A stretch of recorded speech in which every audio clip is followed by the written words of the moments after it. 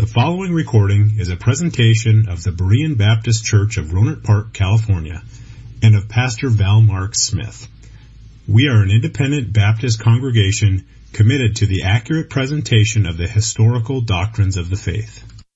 We welcome your visit to our services anytime here in the Rohnert Park area. I'd like to open your Bibles, if you would please, to the Gospel of Matthew, chapter 26. Matthew chapter 26. We are at the end now of 6 years of our study in the Gospel of Matthew, and we are in the last section of this book that starts with chapter number 26.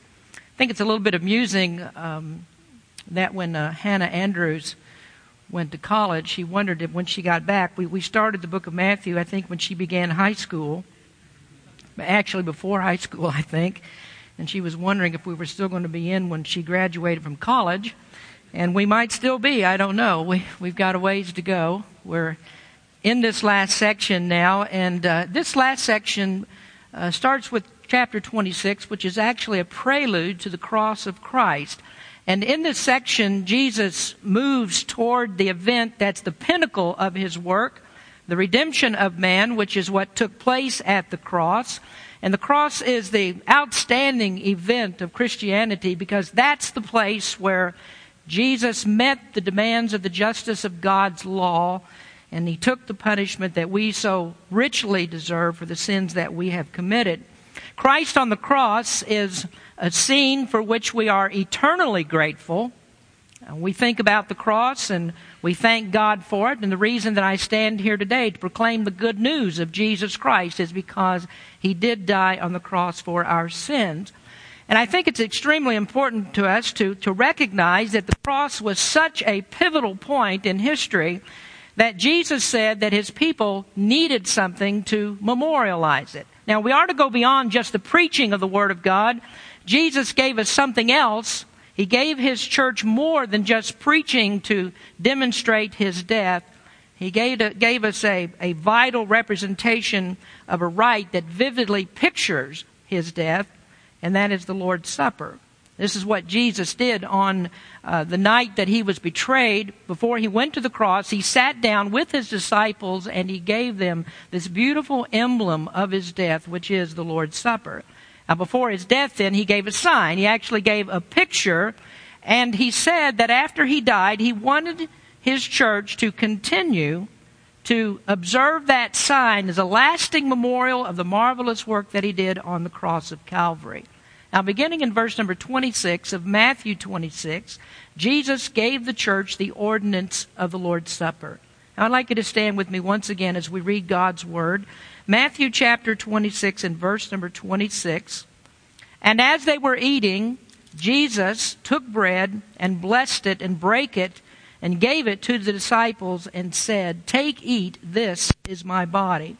And he took the cup and gave thanks and gave it to them, saying, "Drink ye all of it.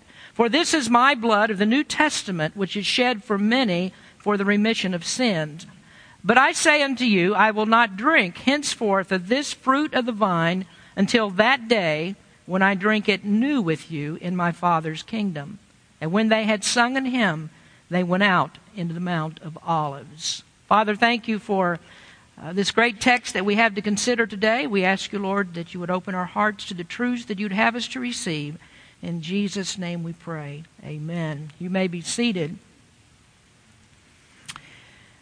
I'm often amazed when I'm preparing sermons, how that some sermons that I preach, I'm just totally convinced that no one is actually paying attention. And I may not understand why that God gave me a particular sermon to preach. About a month ago, I was preparing a sermon on church membership. And if you remember, this was just before, or just after rather, that I came back from vacation. And I was preparing this sermon for the Sunday night series. We were studying the church and talking about church membership, and I thought that that was a very important sermon to preach on a Sunday morning. So we left the Gospel of Matthew on that Sunday morning, and we talked about church membership. And at that time, I can't say that there were bells and whistles that were set off, and the Holy Spirit opened up the heavens, and there was a great sign that said, I'm supposed to preach this message. And Jesus didn't appear to me in my bedroom the night before and said, this is the message that I want you to preach. But just quietly, without even my full recognition, the Holy Spirit, I think, led me to preach that particular sermon. And I know that it was the Holy Spirit's leading because there were people that came up to me afterwards and said that they appreciated the sermon. And I probably had more comments on that and helped more people than in many of the sermons that I've preached in a great while. And this morning, as we come to this particular subject, I feel the same way about it, how that in the Lord's providence, that we have so soon returned to this subject, a subject that I've preached 2 times before in just the last 2 months. Now, you need to understand that there are over 31,000 verses that are in the New Testament, or in the Bible rather, and that gives me a lot of material to choose from. So it's not likely that on any given Sunday morning you'll hear me preach a message, 1 or 2 or 3 messages on the very same subject. At least not, maybe I'll preach a 3-part message like this one will be. But I don't choose a subject like this to preach on often. And so I'm just impressed that the Holy Spirit has brought us to this place in our verse-by-verse study of the Gospel of Matthew, that we must consider again this great ordinance that God gave His church, the ordinance of the Lord's Supper. And it's extremely important, I think, to recognize that the Lord has given us just 2 ordinances for His church. And by virtue that there are only 2, that tells us how significant that the Lord's Supper must be. Now, I don't think there's anyone that would argue how important that baptism is. I scarcely think that there's a member of the church that would like to go very long for us not to go into the waters of baptism and see the baptistry used. And when we take someone down into the water, on those Sundays, I walk down in the water and I bring that person up out of the water, and the whole church will break forth in applause because there has been another person who's been added to the Lord's church. Now that's a wonderful thing. But when it comes to the Lord's Supper, I don't think that many churches is the Lord's Supper so readily recognized as being a great event that takes place in the life of church members. Now, what we used to do around here was we had the Lord's Supper once a month. Every beginning of the month, we would have the Lord's Supper. And I know that there are churches that have it every week. But we would take the Lord's Supper once a month. And I began to look at that and to think about it, that I really didn't see as much luster to it. I didn't see as much giving thanks in it that I thought that we really should have. Now, I know that I said a moment ago that when we have the baptism, the people in the church, people will clap because they're glad that a person has been added to the church. But we're not so exuberant when it comes to the Lord's Supper. We take it to the place that I think that it becomes mundane in our Christian life, and we don't recognize what a glorious privilege it is to enter in, to partake of that communion that represents the body and the blood of Jesus Christ. Now, I don't know what they did in New Testament times at baptisms. I have a feeling that there was some way that they expressed their joy for a baptism. And I'm not so sure that we shouldn't have some kind of exuberance and joy in our hearts for what Christ has done on the cross as we look to Him, as we partake of the Lord's Supper. But our human nature, in the frequent taking of it, just does not see the significance of it. We just kind of let it go by. So what we used to do, and I'm guilty of this myself, is that we would take the Lord's Supper and tack it on to the end of a Sunday night service with all the other things that we had to do. And as I said, I began to think about that. I began to look at it, and I didn't think that was right. And so we changed it to where we have the Lord's Supper once a quarter. We have it at the beginning of the quarter. And on that night, I'm able to prepare a special sermon to deal with the Lord's Supper, and we focus all of our attention and concentrate on that one particular thing. Now, we look at this text today, and here the Scripture says, "And as they were eating." I want to stop there for just a moment. Now, let me say this as we enter into a study of the Lord's Supper, that we do believe it's very important, but we don't want to take it further than what the Scripture demands. We're not going to do as some churches do and say that in order for you to be saved, in order for you to receive the grace of God, that you must partake of the Lord's Supper. Now, some people call it a sacrament. We don't. Because we don't believe that there is any grace conferred upon anyone by taking the Lord's Supper. We don't think that you need any more grace than what you've been given to come to Jesus Christ in faith, believing in Him alone. And so we're not commanded to take the supper because that's an element of being saved. But we go to this text and the Scripture says, and as they were eating. Now, why were they eating? And we ought to know the answer to that question. This wasn't just a common meal because they were famished. If you go back up to number 18, it tells us the answer to that question. It says that the disciples had gone where Jesus had them to prepare a place where they could observe the Jewish ceremony of Passover. Now, if you do some studying on this, you'll find a lot of information about how the Jews observed the Passover. Commentators and preachers will talk about the various stages of the meal and how it has all these different little nuances to it.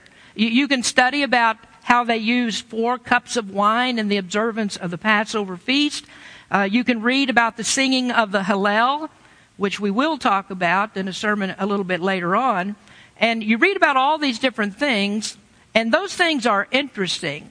But I don't think it's as important for us to learn what the Jews did in the Passover as it is for us to see how Jesus took the Lord's Supper, how He changed the Passover and made the Passover meal all about Him. And what He did was to change the old supper into a new supper. Now, let's make that the first observation, and you can write this down in your listening sheet. It's as far as we're going to get today. And that is the transformation of the Passover. The transformation of the Passover.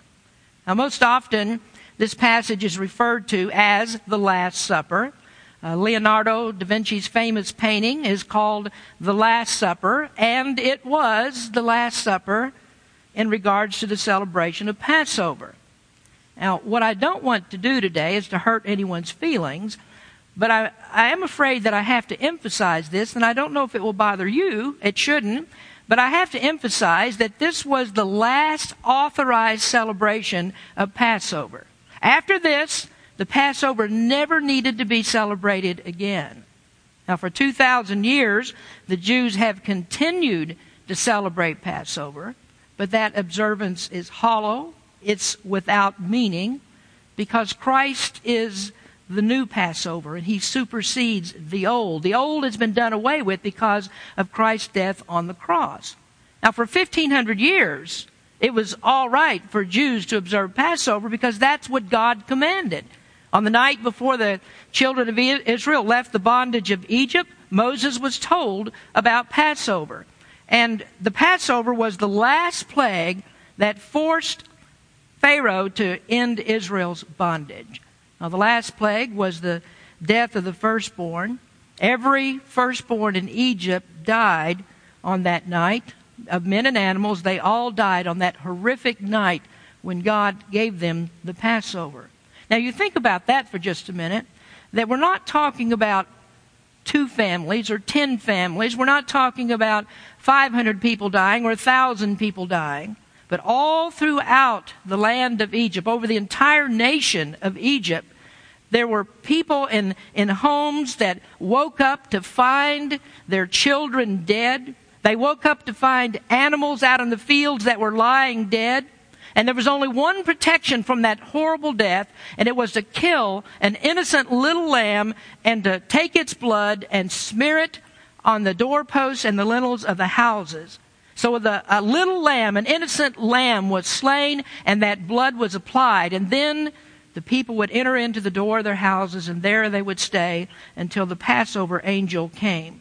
Now, that was a very simple solution. Very simple, but it was the only solution to escape the death of the firstborn. And so on that night, the death angel came, and he came to the door of the house, and if there was blood on the door of the house, then the death angel passed over that house. Then he went on to the next house. And if he saw blood on the door of that house, he passed over the house. And he went on to the next and on to the next. And in those cases where there was blood, the death angel did not enter, but he left that house, and those people were protected from the wrath of God. But the houses that didn't have the blood, the firstborn weren't safe. And so the death angel entered into that house and killed the firstborn of the family. Now, I don't know exactly how that happened. I don't know what it looked like.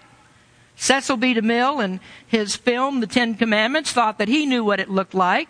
And so in his scene, he had a green smoke that entered into the house and circled the bodies of the firstborn, and the firstborn died. Now, if you've ever read a description of angels in the Bible, you might have a very much different picture in your mind of what that looked like. But at any rate, the book of Exodus tells us that on that night, there was a great wail that went up because there were so many that were killed. Thousands upon thousands were killed because they did not listen. And Pharaoh, with all of his power, could not escape death even in his family. In Exodus chapter 12 and verses 29 and 30, it says, "And it came to pass that at midnight the Lord smote all the firstborn in the land of Egypt, from the firstborn of Pharaoh that sat on his throne unto the firstborn of the captive that was in the dungeon." I want you to notice that particular phrase, from the firstborn of Pharaoh to the captive that's in the dungeon. And there we see the wide scope of the death angel's power, that he took not only the greatest of the land, but he took the weakest of the land as well. He took the powerful and he took the insignificant and everyone that was in between. And it goes on and says, "And all the firstborn of cattle. And Pharaoh rose up in the night, he and his servants and all the Egyptians. And there was a great cry in Egypt, for there was not a house where there was not one dead." There was not a house where there was not one dead. Now, every family that has children has a firstborn child, don't they? And there was not a household in all of Egypt that was not hit hard by the excruciating pain of the death of a child.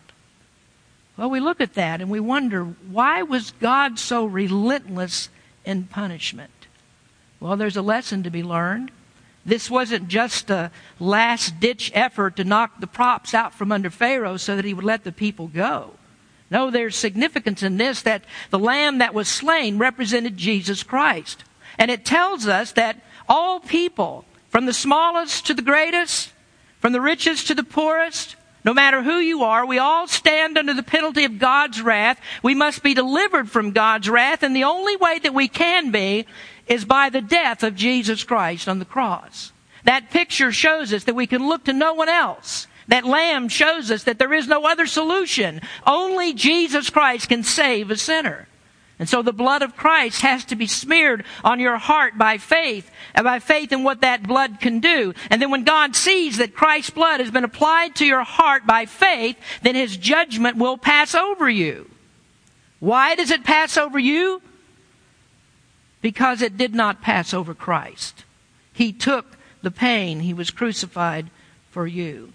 And so He took the pains of the death angel by suffering eternal hell for you. And because of what He did for you, you don't have to experience the wrath of God in the eternal flames of hell.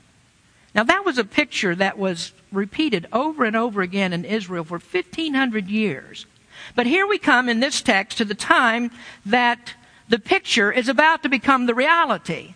The death of the lambs for all those years could never take away a single sin of any individual. The lamb that was slain then was not the actual protection from the death angel. No, the real protection actually came from the blood of the lamb, and the lamb is Jesus Christ. And He's the lamb that takes away sin forever. So the real lamb died, and now there is no longer any need for a Passover lamb. No longer a need for the picture of Passover.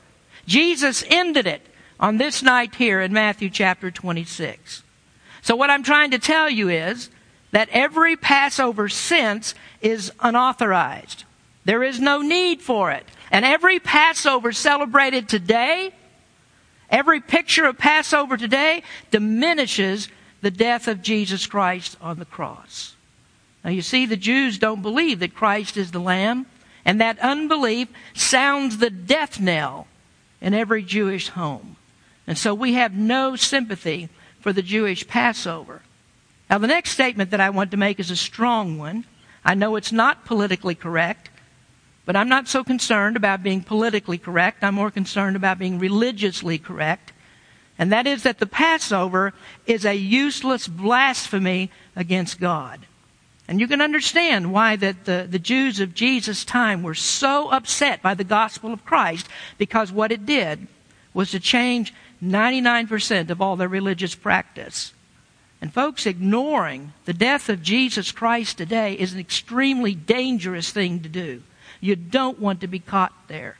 And that's why we have a sign over the entrance to the auditorium that says that he that believeth on the Son hath everlasting life, but he that believeth not the Son shall not see life, but the wrath of God abideth on him.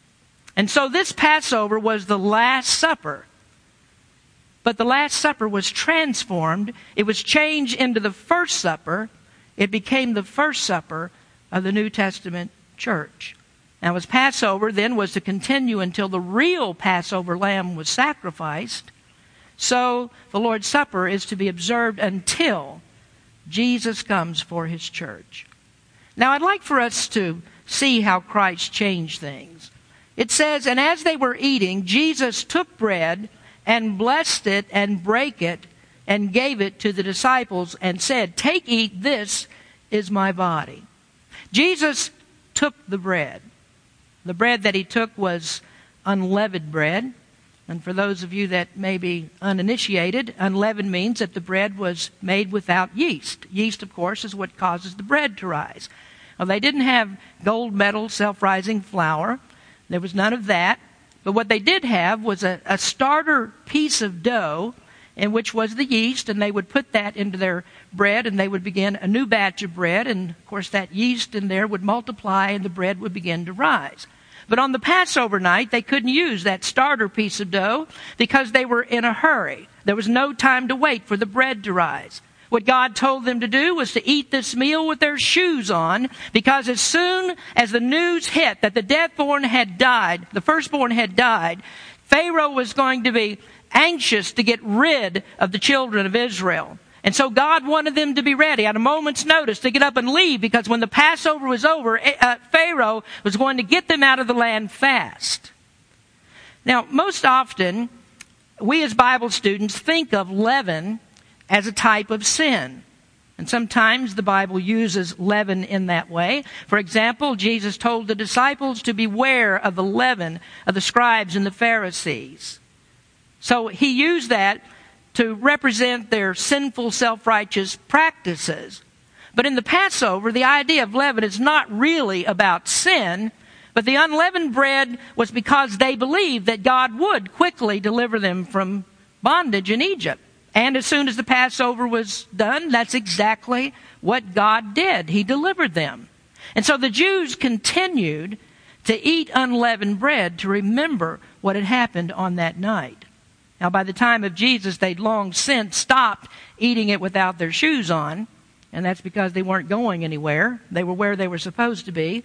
But they continued on with the picture of the unleavened bread to remind them of what happened on that night. And so the only way that sin actually enters into the picture here is that they were delivered from Egypt, which is a type of sin, but the bread is not actually tied to that.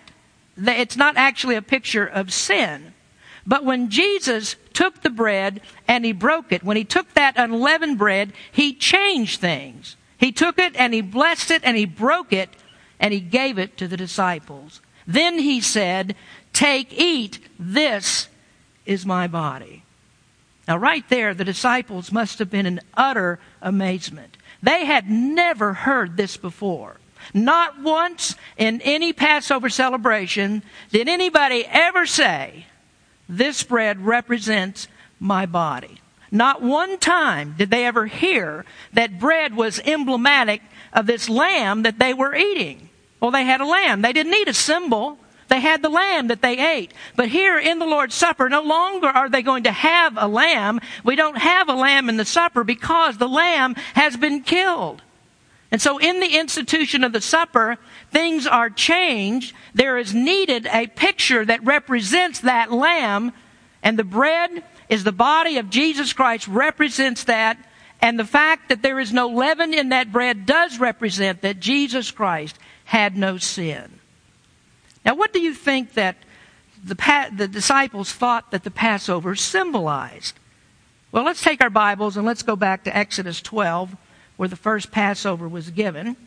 The Passover would be kept for generations afterward, and the children that were born in later years would not have experienced the Passover night, and so they needed to know, why did the whole nation keep doing this ceremony of Passover?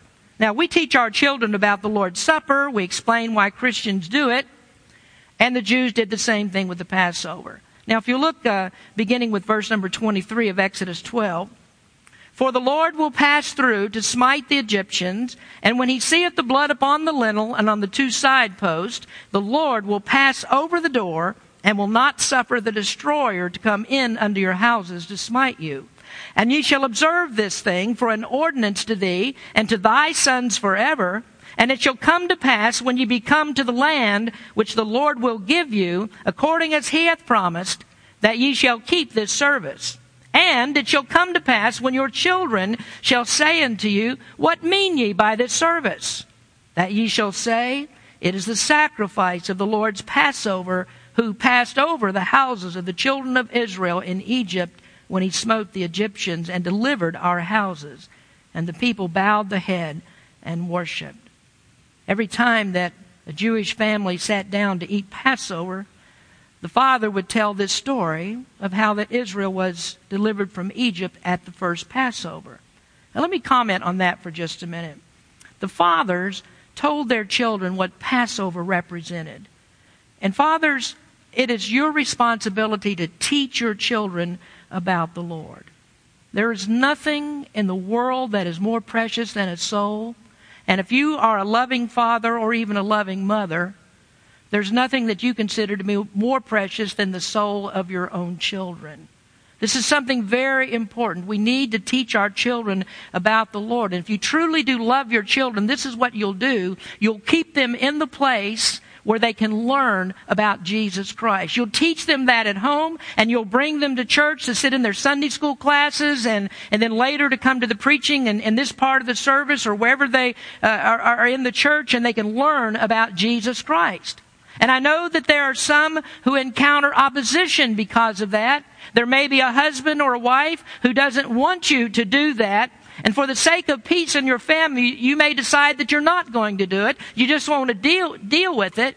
And you really don't understand the seriousness of that decision. Because what you have done, you have put the peace of your family and the peace with your husband or your wife above the value of a child's eternal soul. And you can't slack off in this responsibility, because when you do, you show that you love your husband or your wife more than you do Christ. Now in Matthew chapter 10, Jesus addressed this, and he said that the gospel is going to cause division in your family. But he also said, it doesn't matter. He said, you must love me more than any member of your family. Now, following Christ can be a very tough thing to do. He never told us that following him was going to be easy. And contrary to what some people say, Christianity is not the end of all of life's problems. No, faith in Christ makes it so that you have peace with God and you have peace with other people of God, but there is no guarantee at all that you're going to have any peace with the world. So the meaning of Passover in Exodus 12 is as it describes, that God said to Moses, this is what you are going to tell your children when they ask you, what does this mean? Now that scripture was in the mind of the disciples when Jesus said this. This is what their fathers told them. This is what Passover means. This is what they told their own children. This is why we do the Passover. But now Jesus handed them a piece of bread, and he said, this bread is my body. And what he did was he transformed the meaning of it. He changed the symbolism of that bread. And so now we have a new supper that has new representations. And now the disciples must surely have been in shock because 1,500 years of history was now gone. They were never going to celebrate another Passover again. Now it has become the Lord's Supper. Well, here's where things begin to go awry. There is a false Christianity that has abused this scripture, and they take the words here that Jesus blessed it and break it, and they twist the words of Jesus. Now, first let me say that the breaking of bread is symbolic of a violent death. We'll talk about that more in just a minute. But breaking the bread, that's the body of Christ, and it shows that it's been cruelly treated. Jesus didn't die of a heart attack, a long illness. That was not going to do. No, the breaking of the bread and drinking of the cup tells us that it was a violent death. When I stand there behind this table on a Lord's Supper night and I begin to break the bread, I'm showing you that Jesus died a violent death. His body was seriously abused. Now we know that there were no bones that were broken in his body, but we do know that his flesh was terribly mutilated. Now the false Christianity twists the meaning of Jesus' words, that Jesus took the bread, and they say that Jesus transformed it in a different way, that he turned the bread into his actual body. And they say that Jesus changed it, and when their priests hold up the bread and consecrate it, and when they hold up a cup of wine and they consecrate it, they change it into the actual body and blood of the Lord Jesus Christ. And they'll tell you that if you don't believe that, you're cursed. They say you are anathema. That means separated from God. And they will tell you that if you don't observe their Mass, that you can't have the grace of God. And so they put salvation into this blasphemous, monstrous ritual that they've created. Now, if anyone is anathema, they're the ones that are anathema. Because Paul said in Galatians chapter 1 that is a perversion, it's a false gospel, that salvation is not in sacraments, it's not in rituals. And he said that if a person doesn't believe the gospel that he preached, which is faith alone in Jesus Christ alone, then that person is cursed. Well, is there a problem in the scripture? When Jesus said, "This is my body," did he mean that he was handing them a piece of his actual flesh? Was it a toe? Was it a piece of his liver? Well, of course not. Oh, they were sitting with him. He was in the flesh. They knew that they weren't eating his flesh. Do you think the disciples would have thought anything like that? Do you not think that there would have been protest? Do you don't think that there would have been a lot of questions that have been raised at that? The disciples, if they thought that they were eating human flesh. Now, I'll tell you this, the disciples were confused about a lot of things that Jesus said. What about this? I mean, wouldn't this be your thought if you were told this? There's something strange here happening, something wrong. I have questions about this. Would you not raise an eyebrow if I handed you something and said, "This is my flesh that you're eating"? Now, the disciples had a hard time with other things that Jesus said, but they certainly weren't cannibals. They would have asked something about this. I mean, they expected nothing and believed nothing like Jesus was giving them his actual flesh. Well, the Roman Catholic says, well, no, the bread still looks like bread and it still tastes like bread, but it's really his flesh. And the explanation that they give only adds another layer of confusion, because how can it be real flesh and not taste like flesh and look like flesh? And so we find the disciples here with no questions at all. It's not in their makeup not to ask questions. It's not in their makeup not to go around that table with every hand raised, 12 times, hands raised, to ask, "What are you talking about? How can this be your flesh?" But we find no questions. Now, what's the solution to that?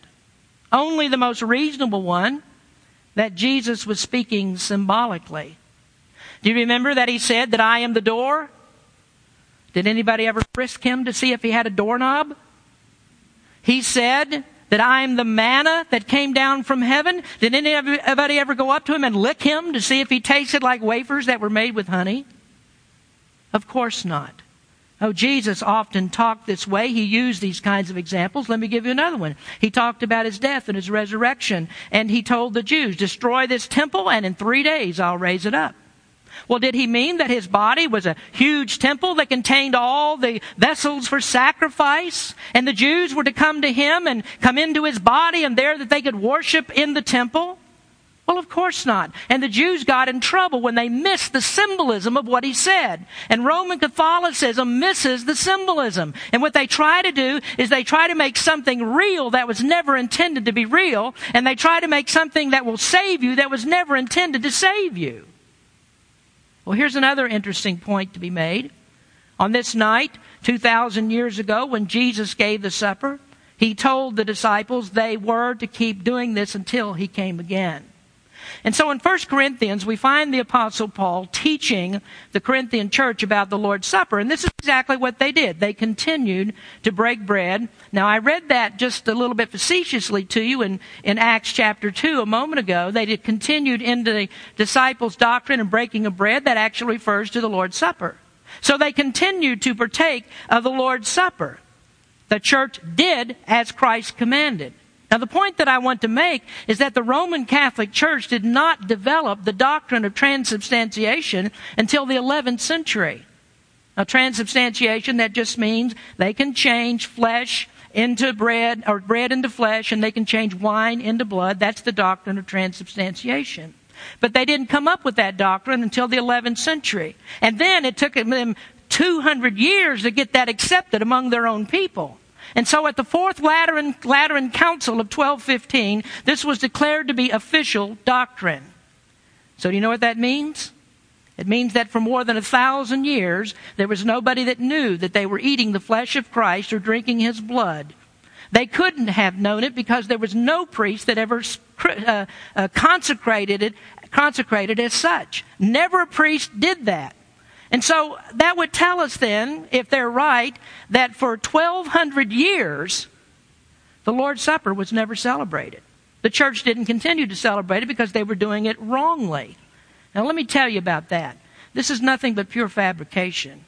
That is a lie. It's a blasphemous lie against Jesus Christ. And folks, I can't live with that lie. I can't be nice about that lie. And that's why the Berean Baptist Church will never hold hands with Rome and will never think of them as anything other than the great whore of Revelation 17. I mean, what else can we say about it? It's a perversion of the gospel of Jesus Christ. It sends people to hell, and we can't accept that perversion and pretend that it's okay. No, if you're going to be saved, you have to believe in the Jesus Christ represented in the Bible and not a Christ that's been invented by a heretical church.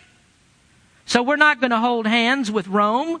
We're not going to call the Pope the vicar of Christ or even a godly man. He's Antichrist, and we're not afraid to call him Antichrist, and we want nothing at all to do with him. Now let me make another point that I hope you find interesting.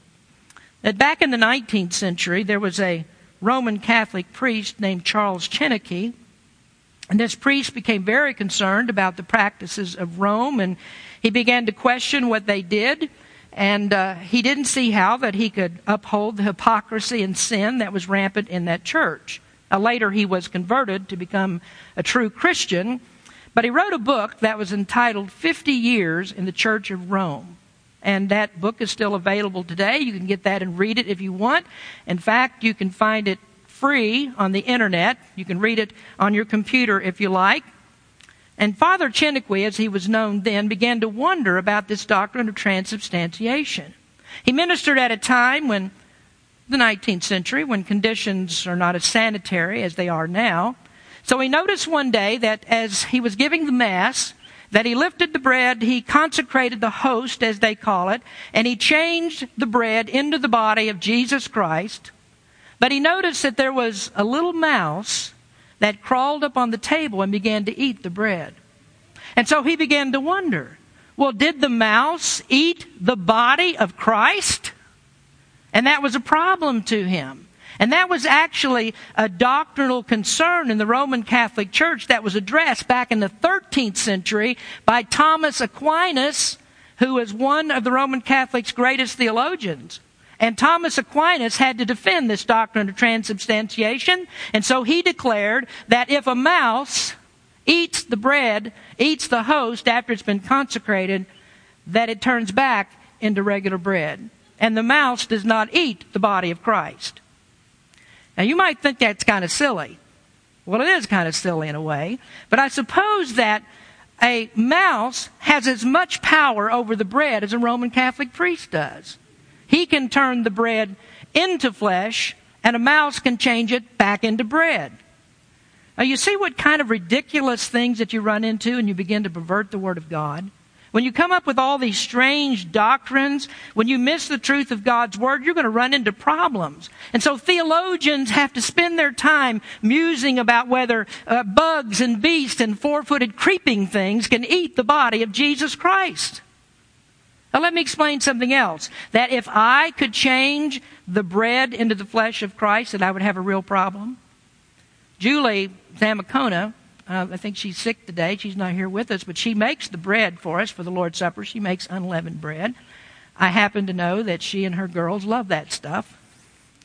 And I don't know, but after we're done, sometimes they may take some of that bread and eat it. And I would have to wonder, well, are they devouring the body of Christ? And so I'd have to go home with them, and I have to change it back into bread, that crunchy bread, or at least get me a mouse to do it for me. And we just have to change it all back. Oh, these are just ridiculous positions that you come to when you're not considering the Word of God truthfully. And it's hard not to make light of all that. But folks, let me tell you, this is a very serious issue. Where we're talking about something that's very, very serious. The Lord is not pleased when His supper is not observed in the right way. When somebody takes this beautiful emblem that He's given to represent His Son and turns it into wild-eyed silliness. So what we need to do is to stick with the Bible and let Thomas Aquinas and their popes do their business with the devil. Now here, though, is the truth that you need to know. Jesus Christ went to the cross. His body was broken. His body was beaten. His visage, the Bible says, was marred more than any man. And that means that Jesus was so horribly beaten that He was unrecognizable. And the truth is, He was willing to take that beating. He was willing to suffer all of the pain and the humiliation of the cross, willing to do it because even He said that I could call legions of angels to deliver me if I want. But He didn't want that. What Jesus wanted to do was to give His life for people that hated Him. He wanted to give His life for people that were terrible sinners against God. He wanted to give His life for those who cared nothing at all for Him and to redeem them as a people for Himself and return them to fellowship with God. And so Jesus went to the cross in an act of mercy and grace that is unparalleled in all of the history of mankind. And the truth that you need to know is that He was willing to do it for every person that believes in Him. He accepted the pain and the suffering and the humiliation of the cross for wicked, hell-deserving sinners. Do you know what we deserve? We deserve the death angel. We deserve the death angel to come into our houses and to take us and to kill us and take us right into hell. But instead, we can believe in Jesus Christ and we receive the Christ of eternal life. And so, friend, today you can you can be saved by believing in that sacrifice. You don't have to keep a sacrament. You don't have to go through a ritual. You only need to come to Jesus Christ in repentance and faith. Now, next time we're going to come back to this subject and we'll go into more of what Jesus did in the Lord's Supper. This is a very important ordinance. It deserves all the time that we can give it. And if you're a Christian, what you should do, you should be a part of the church. And you should be in a place where you can observe the Lord's Supper because it is so important for us to do this. He commanded us to do this until He comes again. It's just a beautiful emblem. It's remembrance of the cross. And that's what Christ said. He said, I don't want you just to preach it. I want you to visualize it. And the Lord knows that we are visual people. We like to see things. And so there are some times when He allows us to see. And He gave us a beautiful picture. And He says, do this in remembrance of me. Let us pray. Father, we thank You today for the blessing of Jesus Christ coming into this world to be a sacrifice for our sins. And we know, Lord, that it was You, Father, that put him on the cross. Though men were instruments, though Romans and Jews put him on a cross, yet you, the Heavenly Father, decreed that it would be so that you could save your people from their sins. Lord, I pray that you would open the eyes of some lost soul today. Help them to see there is no way but Jesus Christ. Just as the people in Israel in those days long ago could not escape the death angel without the blood of the Lamb, neither can we today escape death and the fires of hell without the blood of Jesus Christ applied to our hearts. So we ask, Lord, that you would speak to some soul today, cause them to come to you in repentance and faith. And then, Lord, for Christians today, I hope, Lord, that you would help them to see the significance of this great emblem of the cross of Jesus Christ, and that they would prepare their hearts to come to the supper when we're ready to partake, to keep their lives every day lived so that they can come to the supper without any reproach. Thank you, Lord, for the great blessings that you give us. In Jesus' name we pray. Amen. Thank you for listening to this presentation of the Berean Baptist Church of Rohnert Park, California. If you would like further information about our church, please feel free to call us at area code 707-584-7275 or write to us at Berean Baptist Church, 6298 Country Club Drive, Rohnert Park, California, 94928. Additionally, you may visit us on the World Wide Web at www.bbaptist.org.